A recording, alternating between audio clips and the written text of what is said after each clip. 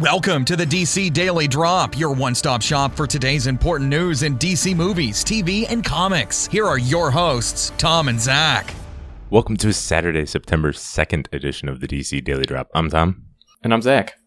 And first off comes a little bit of Justice League talk from People Magazine online. They did have a new image of Wonder Woman, Batman, and Flash. It's just them standing next to each other and looking at something.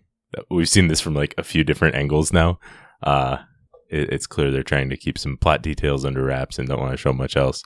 So they showed this one scene from several angles. But there was some interesting stuff in there. Ezra Miller talked about how much fun he had on set and how everybody did. And he said, I love this gang of weirdos. We're all very different humans and we really love each other through and through. Then he gets into, being more Ezra Miller with his comments. And says, I personally always feel that the goodness of what we create interpersonally on a set flows into the quantum fabric of the film. I trust completely in this very esoteric understanding.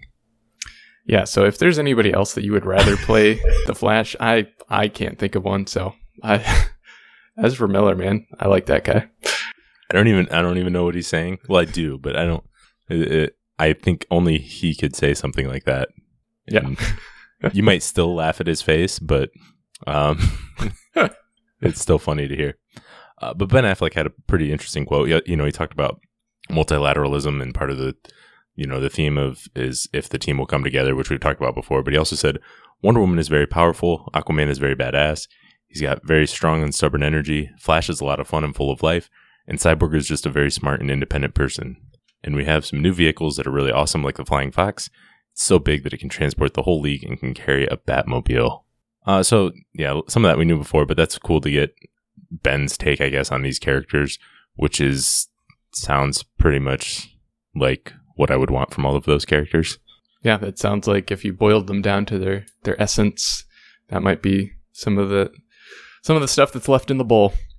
Yeah, that is some of the personality of them. No, yeah, we're getting real close, man. We're getting close. Yeah, what, 2.5 months? Yeah. We're inching closer. No. Moving on to some more movie talk. William Dafoe talked more about his role as Vulko and Aquaman, and the director James Wan, who is directing that film that is titled Aquaman. He talked to Collider about this stuff. He says he thinks he might have joined Justice League before James Wan had started working on Aquaman. Yeah, I thought that was interesting because I guess that means Zack Snyder cast him and not James Wan. But yeah, I don't think James Wan has a problem with him. No, probably not. He compared Wan's enthusiasm and ability to tell a personal story mixed with mythology to that of Sam Raimi's work on Spider-Man, that's good because Spider-Man was a good movie. So I like that movie. So if it's going to be good like that, I'll be happy. It's going to be good like that. That's what we hope for. I hope it's even better. Yeah. He had a quote. He said he's very precise. He really knows exactly what he wants, which is particularly a great asset when you're making a movie that's so technologically complicated. He can be very clear, and it's fun to play the game of having him give you an ask and trying to satisfy that ask. He gives you some things to play with and a good story. I'm on a little break right now, but I go back to Australia tonight, and this was August 18th that he was talking about, to finish the movie, and I'll work for another month. Yeah, that's pretty cool things. I don't know. Mostly fluff things, kind of nice things to say about James Wan, but it's glad that those things are coming through during, like what he says, a very technologically complicated shoot, unlike something we've really seen before. Yeah, and he's almost done with the shoot, so they're almost done with the Vulko part, at least, but this Aquaman movie is getting pretty close too. Yeah, I'm assuming they'll go till at least October. Probably at least October, give it 5 months, maybe longer, maybe November.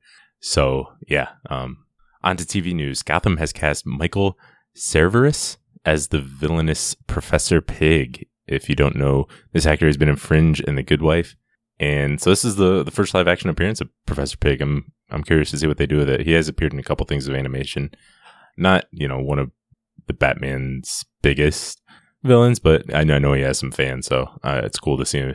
I like seeing kind of the more obscure characters who are still well known in live action. Yeah, it's about time that Professor Pig gets some light, gets his little slice of the pie, because you know what? He's been working hard for a long time. Everyone has been waiting for this, right. Professor Pig. I guess this means he just won't be the villain in a solo Batman film. So No, we'll just they have can't. to do it. That doesn't roll it out. They're going to do the Professor Pig solo movie trilogy as well. So I mean, anything's possible. All right, and wrapping up today, we got some more details about Freedom Fighters, the new CW Seed show from TV Insider.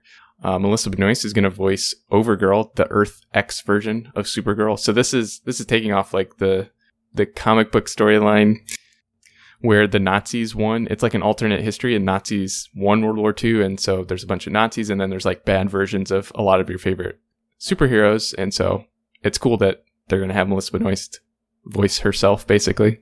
Right, and an evil version of her. That's pretty cool. Yeah. I'm pretty excited to see that. And it's also going to include alternate versions of Green Arrow and Flash, which makes sense. And then some of the other guests are going to include Cisco, Mr. Terrific, and Vixen. And it's going to premiere sometime this fall. I don't think we have an exact date yet, but we'll keep an eye out for it, and we'll probably be reviewing it when it comes out. Yeah, cool. I like alternate realities, especially when they're connected to, the main one. So to hear Melissa Benoist playing an evil character and stuff like that, I'm excited to see what that's like. Yeah. So that's all we've got for today. Thanks for listening, and we'll be back again tomorrow. Thanks for listening, and make sure to check out DC Daily Drop on Twitter, Facebook, and DCDailyDrop.com. Drop by tomorrow for more DC news.